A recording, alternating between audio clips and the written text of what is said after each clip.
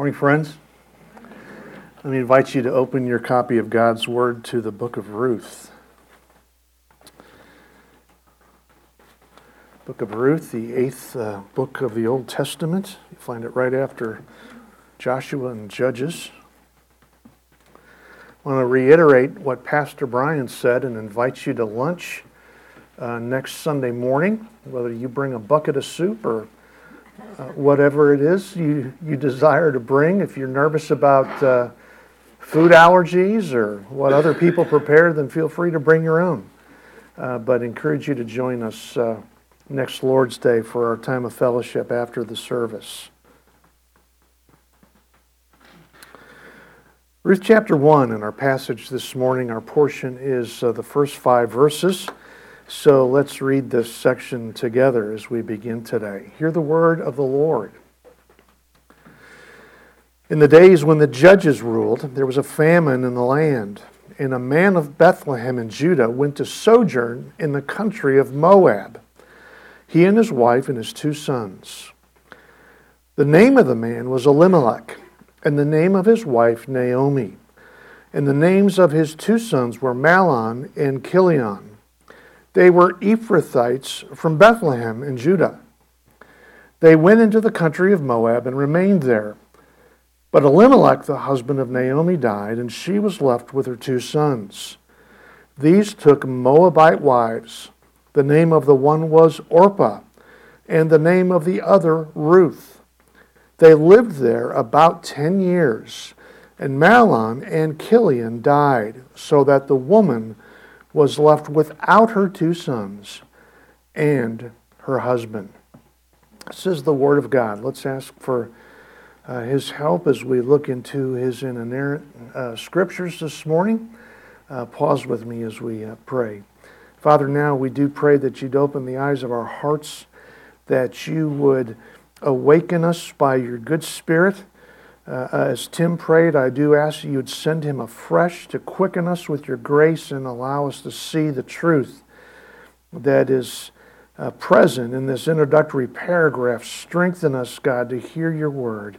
Strengthen me to preach it and proclaim it clearly. We entrust ourselves into Your mercy, Father, and ask through Christ.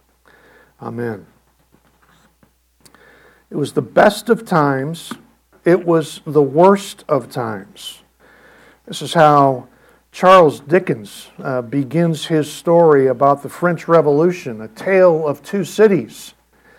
Dickens, you recall, was also the man who gave us A Christmas Carol that many of us were watching on TV just a month ago in one version of or another. Our version was portrayed by that great acting troupe, the Muppets. Yours perhaps was a little more serious and dramatic. Well, the full quote from A Tale of Two Cities goes like this. It was the best of times, it was the worst of times. It was the age of wisdom, it was the age of foolishness. It was the epoch of belief, it was the epoch of incredulity. It was the season of light, it was the season of darkness. It was the spring of hope, it was the winter of despair. Ruth could begin with words similar to this. We could shorten it down a great deal, and we could begin the book of Ruth simply by saying it was the worst of times. It was not the best of times and the worst of times. Simply, it was the worst of times. The worst of times for one family in particular. What made it so difficult? What made it the worst of times for Elimelech, his wife, and children? It was the worst of times, first of all, because of a husband's drift. As the curtain rises on the book of Ruth, we see a husband and father, a man named Elimelech. He's drifting away from the Lord. And there are 3 components that go into his drift. The first was a spiritual crisis. The land of Israel is in a state of upheaval and turmoil. Verse 1 begins, in the days when the judges ruled.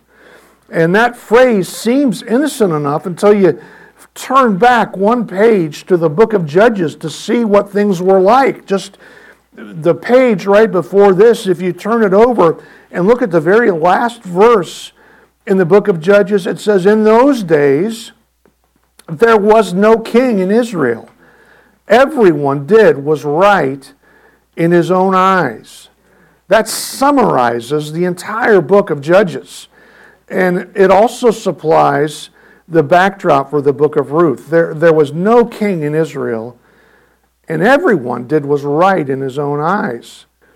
The period of Judges was about 180 years long. It began right after Joshua's death, and it stretched all the way until Saul was crowned the first king of Israel. It was a time when Israel turned aside from the Lord to worship idols. And as a result of Israel's idolatry, God allowed them to be defeated and oppressed by their enemies. And then they would cry out for deliverance. They would cry out for salvation. And the Lord would send a judge, a local military hero, who would deliver them. But then again, after they were delivered, they would again turn away from the Lord. And this cycle, if you read through Judges, repeats itself again and again. One writer described this frame of time as an era of frightful social and religious chaos, violent invasions, apostate religion, unchecked lawlessness, and tribal civil war. As you read through the book of Judges, you might think that cycle is really a pathetic thing, only that it mirrors our spiritual experience so closely. So Ruth is written against this dark background. It's like a dark cloud hovering at the beginning of our book, a time of spiritual crisis. You've seen Snoopy writing his book on top of his doghouse, and he always begins the same way. It was a dark and stormy night. A shot rang out. And in a much more serious way, this is how the book of Ruth opens for us. So the first component of this drift on Elimelech's part is a spiritual crisis in the nation. And this leads directly to an economic crisis next. The land of Israel experiences a food shortage. Verse 1 says, there was a famine in the land. This was not merely the result of an El Nino or a series of unfortunate weather systems. Any Israelite reading these verses would recognize famine as a covenant curse. Famine is what God promised to send Israel if they turned away from Him. For example, listen to this warning in Deuteronomy 28. This is Moses speaking. Actually, it's the Lord speaking through Moses. And it says, if you will not obey the voice of the Lord your God, or be careful to do all His commandments and His statutes that I command you today, then all these curses shall come upon you and overtake you. And chapter 28 describes some of these a little bit later on in the chapter. It gets down to this: the Lord will strike you with wasting disease and with fever, inflammation and fiery heat, and with drought, and with blight, and with mildew. They shall pursue you until you perish. And the heavens over your head shall be bronze, and the earth under you shall be iron. The Lord will make the rain of your land powder. From heaven dust shall come down on you until you are destroyed. This is no mere fluctuation in seasonal weather patterns. This is the very hand of God. This is God's discipline on Israel for turning away from Him. This too is one of those cycles, although this time it's not an enemy that God sends, but a famine that God sends. And notice the particular region that's affected by this. We don't know how widespread it was, but we notice this in particular. As verse 1 goes on, it says, and a man of Bethlehem in Judah went to sojourn in the country of Moab. Bethlehem, ironically, means house of bread. There's no bread in the house of bread. And so we see this second component, this economic crisis, this food shortage in Israel. And this leads us to a third component in Elimelech's life, his drift away from the Lord, and that's a personal crisis. Elimelech faces a personal crisis, and we see this crisis both in his family and in his faith. First note that it occurs in his family. Verse 2, the name of the man was Elimelech, and the name of his wife Naomi, and the names of his two sons were Mahlon and Chilion. Mahlon means sickly, and Chilion means frail. And those names reveal to us just how badly the famine had come to affect the household of Elimelech. These names reveal something of Naomi's pregnancies, obviously made difficult by a lack of food, not able to eat well. And so she gives birth to two sons in poor health.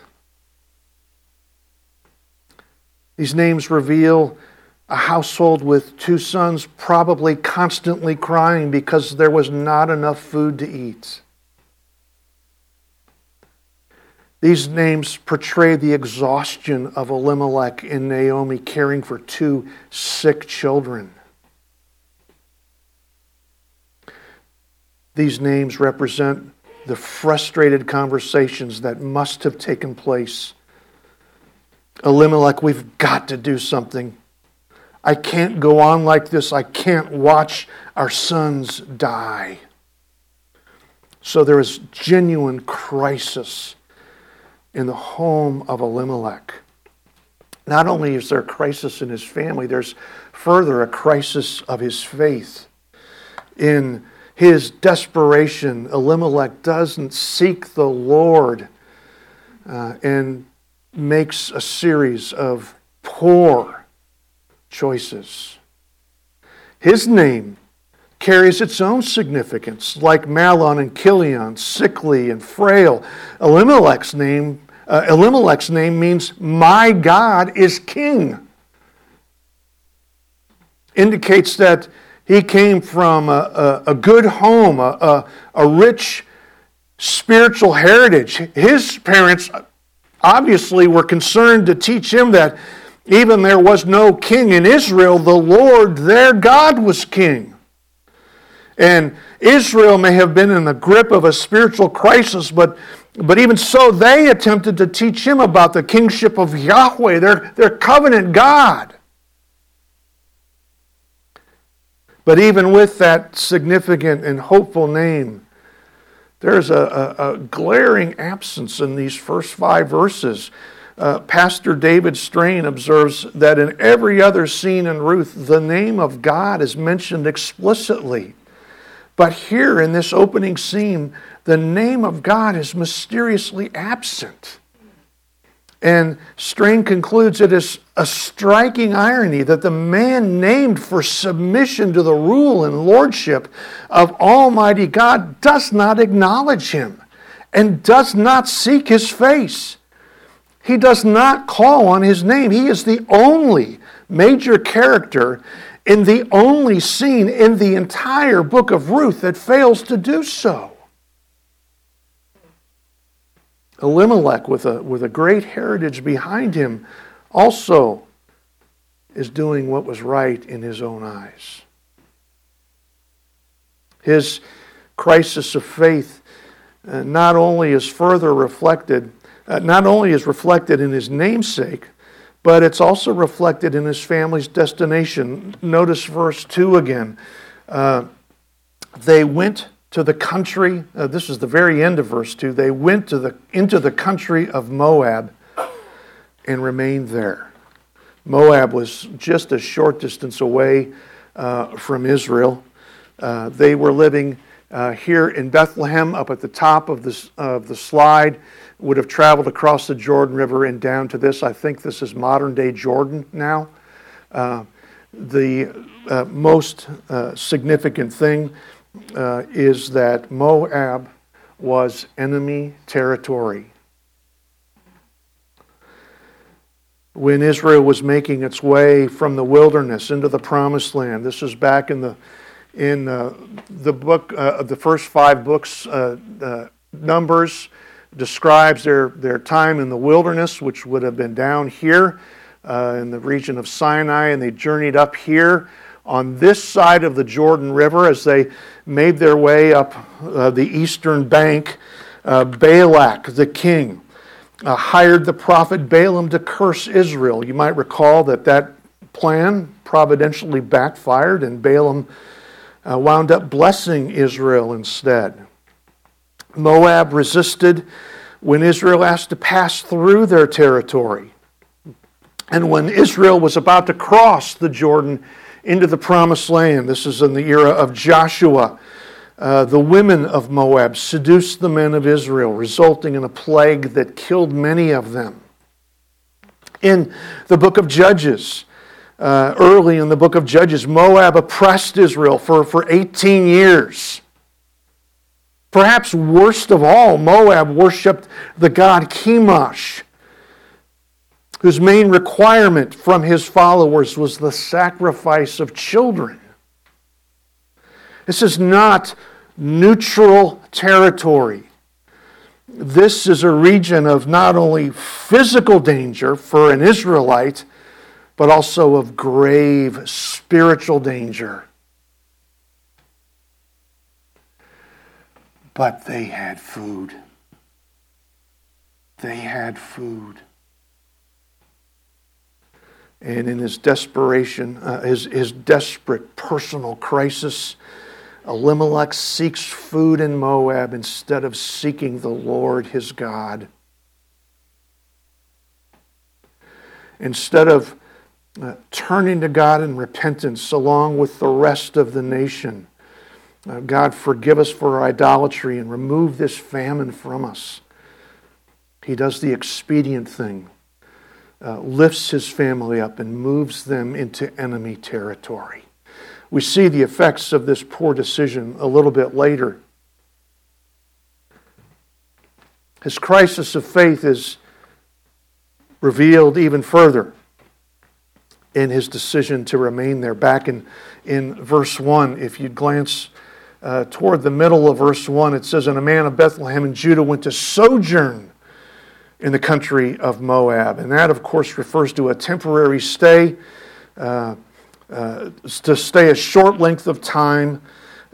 He thought of it as a short-term solution because of the famine. But when you get down to the verse 2, the language changes. They went into the country of Moab and remained there. Means that they continued there. They became established there. A different version says they settled there. And what was meant to be a short stay stretches into a 10-year stay. This was not a matter of living in Texas or living in Georgia, and either one is because of work opportunities, and you pray about it and you move your family. This was not like the decisions that sometimes we make. Israel was a place of theological significance. We recall it was the land God gave the nation to inhabit, the promised land, the place where he promised to provide for them, and the land he promised to bless should they remain faithful to him. But instead of remaining where God had placed him and Israel, and instead of crying out to God for mercy, Elimelech makes this expedient choice to lift his family and take them where there's food. Someone said this: the temptation to abandon the bread of heaven for the world's provisions is very strong, especially when the bread of heaven seems scarce. So, not only is there a crisis in his family, and who of us hasn't had sick children and can't feel his frustration and wanting to do something to fix it. We also see how this affects his faith and makes this very poor decision. Men, how careful you and I must be.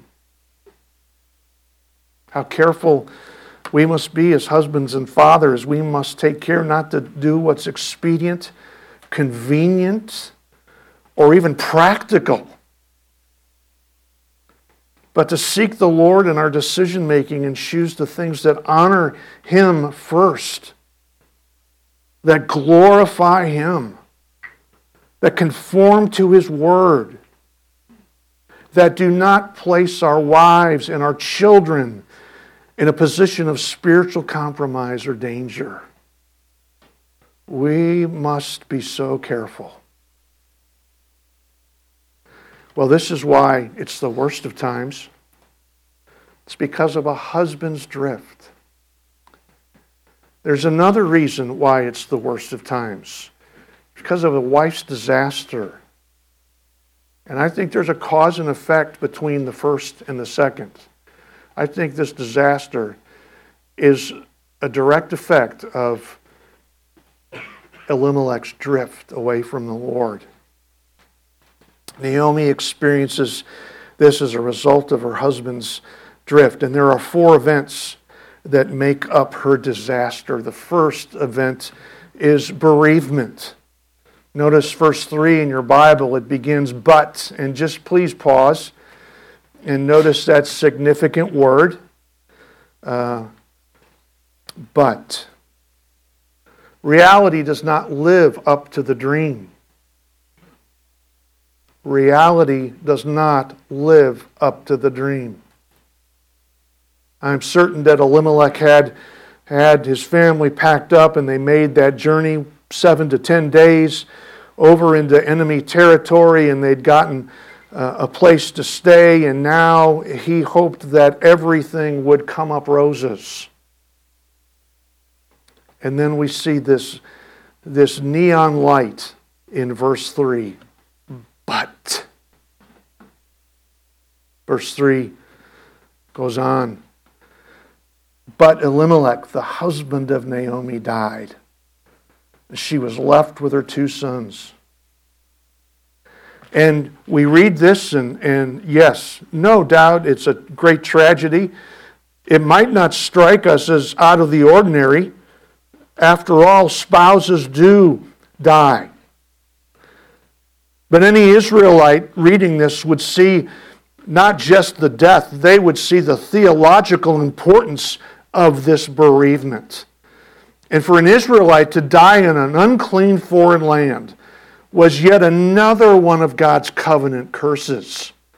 To be buried in a foreign country, far from the promised land, was considered to be, in an Israelite's mind, the ultimate punishment for unfaithfulness. This according to the book of Amos.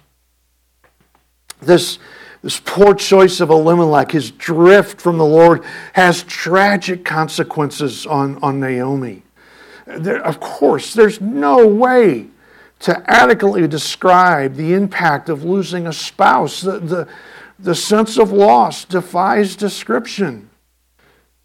And many of you here today have walked in Naomi's shoes or watched your parent walk in Naomi's shoes. But the first event in her disaster is bereavement as she loses her husband. And then the second event of her disaster is betrayal. And by betrayal, I mean Mahlon and Chilion's betrayal. Because we see them here also, like father, turn their back on the Lord. Look at verse 4. These took Moabite wives, her 2 sons, that is. The name of one was Orpah, and the name of the other Ruth. And so some think that this wasn't prohibited by God's word. That Moabites are not mentioned in the countries that Israelites were not to marry. They are referring to Deuteronomy 7. Let me read it for you so you can hear. This is what the Lord told Israel before they entered the promised land. When the Lord your God brings you into the land that you are entering to take possession of it, and clears away many nations before you, the Hittites, the Girgashites, the Amorites, the Canaanites, the Perizzites, the Hivites, and the Jebusites, 7 nations more numerous and mightier than you.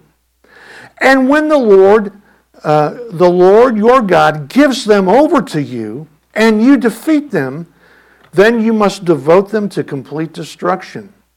You shall make no covenant with them and show no mercy to them. You shall not intermarry with them, giving your daughters to their sons or taking their daughters for your sons. For they would turn away your sons from following me to serve other gods. Then the anger of the Lord would be kindled against you, and he would destroy you quickly. Moab's not mentioned. Well, that's because Moab, the territory of Moab, is outside the promised land.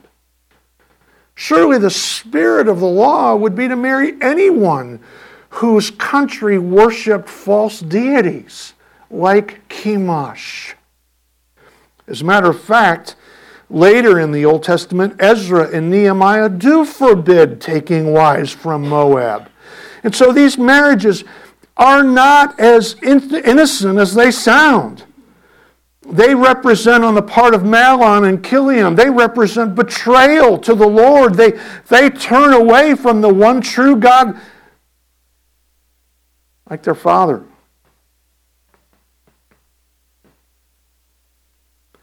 And some of you have walked in Naomi's shoes here too. And like Naomi, you've experienced betrayal. That is your children's betrayal, as you've watched them turn their back on the Lord and walk away. And you've watched your son or daughter turn away from the source of living water to broken cisterns that cannot satisfy, as Jeremiah says in Jeremiah 2. So second, Naomi faces betrayal from her children. Betrayal to the Lord by marrying foreign wives. Well, there's a third event that comprises her disaster, and that's barrenness. Orpah and Ruth, the two Moabite wives, are not able to conceive. Again, notice verse 4. It says they took Moabite wives. The name of the one was Orpah and the name of the other Ruth. They lived there about 10 years. 10 years, that's a decade, of course. And sadly, the happy event that usually follows marriage does not take place. There are no children born to Mahlon and Chilion. And these women remain childless. And from last Sunday, we know why they remained childless. Because the Lord did not open their wombs and cause them to conceive. We know God creates each life in the womb. And so this tragic event is also the Lord's doing. And then finally, the fourth event that contributes to this disaster is a second bereavement. Look at verse 5. And both Mahlon and Chilion died, so that the woman was left without her two sons and her husband. Again, were an Israelite reading this verse, they would be left with his or her mouth hanging open. They would be stunned, because this verse describes the worst possible fate for a Jewish woman: to be an aging widow without children and with no hope of children. So, with the death of her sons, Naomi not only loses the second generation, she loses hope of a third generation through her sons. And this second bereavement leaves this remnant of an Israelite family teetering on the verge of extinction. The direct result of a husband's drift from the Lord. We see this disaster take place in Naomi's life. Bereavement, betrayal from her children, barrenness for her daughters-in-law, and a final second bereavement in the death of her sons. It was the worst of times. And the reason it was so difficult The reason it was the worst of times is because of a husband's drift and the resulting wife's disaster. So the question is there any hope in the worst of times? Does the Word of God give us hope even amid disaster like this? Some of us here have walked a path similar to Naomi's, and we need to know the answer to that. Is there hope in the worst of times? What do these verses teach us? What does God have to say to us through the book of Ruth? Just this, that God is at work in the worst of times. This is John Piper's phrase, which I wholeheartedly steal. God is at work in the worst of times. And if you, even now, are experiencing disaster like Naomi's, know this. God is at work in the worst of times. The worst of times are not wasted. How do we know? How can we be sure of this? This is a question that must be answered. How can we be sure that He's at work in the worst of times? We know that God is at work in the worst of times because God is at work in all things. God did not create the universe and then step back and let it run on its own.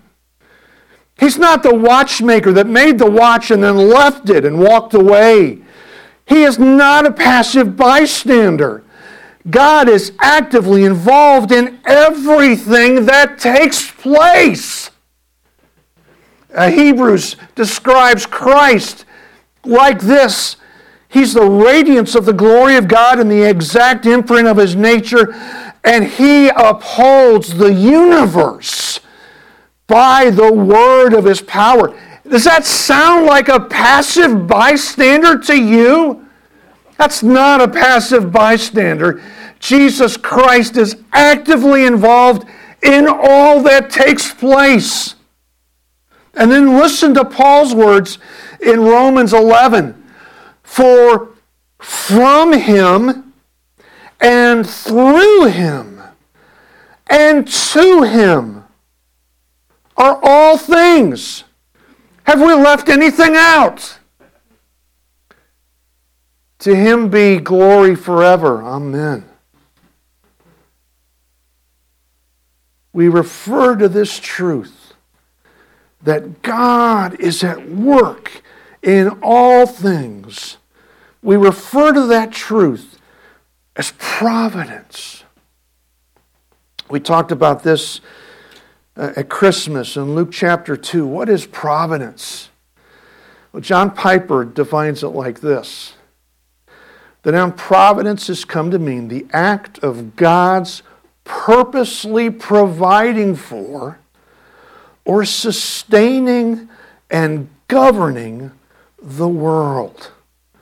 God's purposefully providing for or sustaining and governing the world. God is purposefully at work in all things.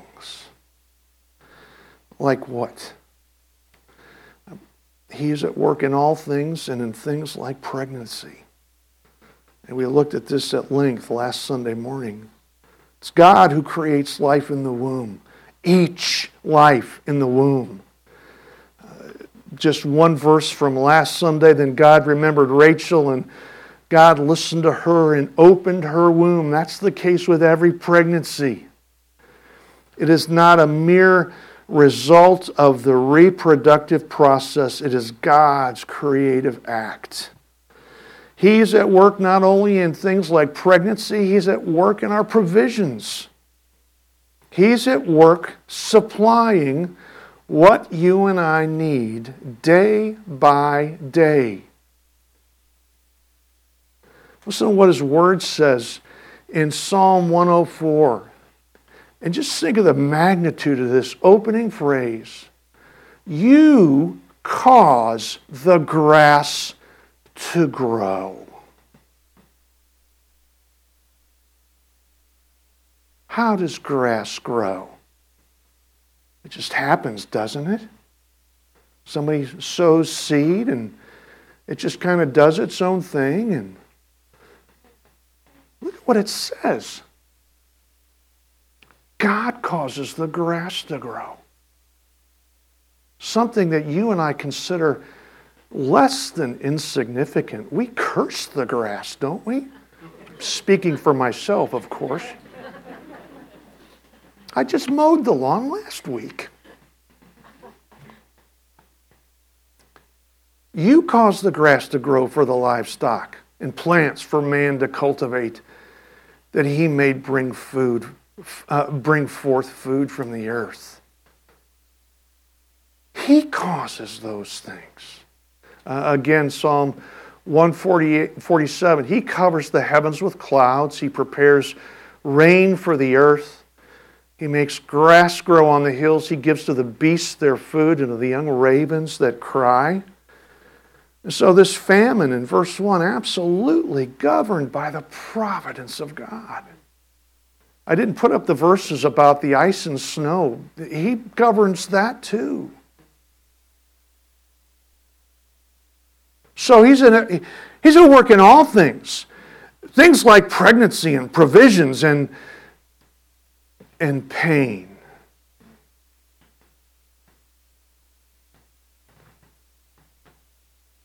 Even our pain. He is at work purposefully in our pain. That might be a tough pill to swallow.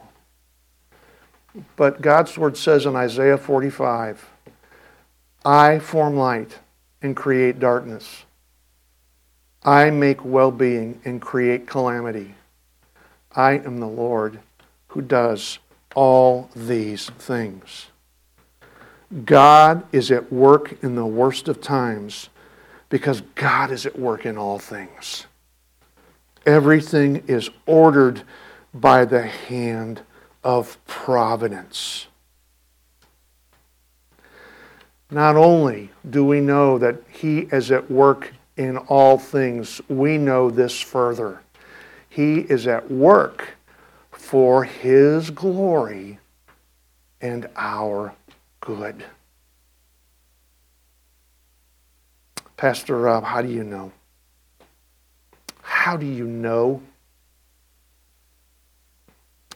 That's a really good question. How do we know this is true?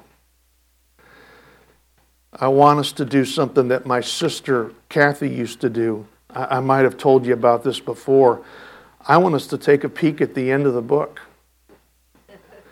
When I was growing up, I might have shared with you, she used to take me to the public library, and this is when I was in elementary school. We'd each come back with our little stack of books, and I'd go put mine in my room, and I remember walking by her bedroom, and I saw her reading the end of her book. And I, feeling that this was wrong, I confronted her. What are you doing? I'm reading the end to see if I want to read the whole thing. And so let's apply the same principle. Let's turn to Ruth chapter 4. All the way to the last paragraph, Ruth 4, verse 18. And I want you to see how Naomi's disaster turns out. Verse 18 says, now these are the generations of Perez. Perez fathered Hezron. Hezron fathered Ram. Ram fathered Amminadab. Amminadab fathered Nahshon. Nahshon fathered Salmon. Salmon fathered Boaz. Here's the hero of our story, the man we'll see who eventually marries Ruth. Salmon fathered Boaz. Boaz fathered Obed. Naomi's grandson was Obed. Obed fathered Jesse. Her great-grandson was Jesse. And Jesse fathered David. David was Naomi's great-great-grandson. Israel's greatest king and the man after God's own heart. All because Elimelech and Naomi traveled to Moab, where their son married Ruth. God is at work in the worst of times for His glory, for Naomi's good. Even though Elimelech drifted from the Lord, even though Chilion betrayed the Lord and married a Moabite woman, God was working through the worst of times to produce Israel's greatest human king. But that's not all, is it? Because David was the ancestor of Christ. Matthew begins his account, the book of the genealogy of Jesus Christ, the son of David, the son of Abraham. Paul begins Romans like this. Paul, a servant of Christ Jesus, called to be an apostle, set apart for the gospel of God, which he promised beforehand through his prophets in the Holy Scriptures, concerning his Son, who was descended from David. God was at work for His glory in Naomi's good and our good, even in the worst of times, not only to produce Israel's greatest king, but also to produce the King of Kings, Israel's Messiah, Jesus, our Savior and Lord. Listen to Pastor David Strain again. He's the pastor of First Pres in Jackson, Mississippi. He says, without Elimelech's fateful decision to flee the famine, without Mahlon and Chilion taking Moabite wives, without the death of all three men in the home, Ruth would never have become the ancestor of Jesus Christ. The family line of the Messiah would never have been established. There would be no gospel, no salvation for the nations, no remedy for sin, no answer to those who have been subtly ensnared by sin themselves. If Elimelech hadn't taken a wrong turn and gone to Moab and Ruth hadn't married into the family. God is at work in the worst of times for His glory and our good. So what do these first 5 verses teach us? What does God have to say through the book of Ruth? Just this, that God is at work in the worst of times, because He's at work in all things, and He works in all things for His glory and our good. Let me read from David Strain one more time, and listen to him kind of pull it all together. The book of Ruth is designed to teach us there is no point in our lives where God is not present and working all things together for the good of those who love Him. Not in the desperation of economic catastrophe, not in the darkness of bereavement, not in the loneliness of personal isolation. There is no place in your life that God's sovereign hand of goodness and grace is not at work, mysteriously, sometimes in unseen ways, to govern and direct all things for your everlasting good, if by grace you are a child of His. That's a good ending. And so I'd say to you, God is at work in the worst of times. And you might be wondering about the times you're in because you feel like you're walking in Naomi's shoes. Could it be, friend, that you are walking in Naomi's shoes so that you will recognize you need Jesus Christ as your Savior and Lord? Like that prodigal son being fed with the pigs. What am I doing here? And perhaps those hard times have come for you too to lift up your head and say, God, I have sinned against heaven and you.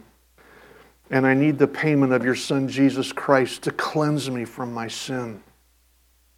Could God be doing that? Yes, absolutely. If you know Christ and you are by grace a child of His, what could God be doing in the worst of times? Of course, I can't project. I can only say He's working for His glory and your good. And perhaps like Israel in the book of Judges, He has brought you through those things for you to cry out to Him and for Him to show you His grace, and so you will drop to your knees and plead for His help. He could be doing that. He might be doing that. But whatever He's doing, He is working for His glory and your good. And you've got to hang on. You have got to hang in there. Because it will be for His glory and your good. And your good. I don't know how long it'll take. But He will do it. Some of you can look at Naomi in the past tense. I have walked in her shoes. By God's grace, I'm now on the other side. And there are Naomi's around you who need you to say to them, you hold on, because you will get through it, and I will help you. I will give you a hand. Here's what God did for me. They need to hear you tell them how the Lord helped you through the worst of times so they can be encouraged in their faith. Finally, we have a friend who sticks closer than a brother, don't we? And if you don't know who that means, I'm referring to Christ Jesus. Keep your lives free from the love of money and be content with what you have. For He has said, I will never leave you nor forsake you. So that we can confidently say, the Lord is my helper.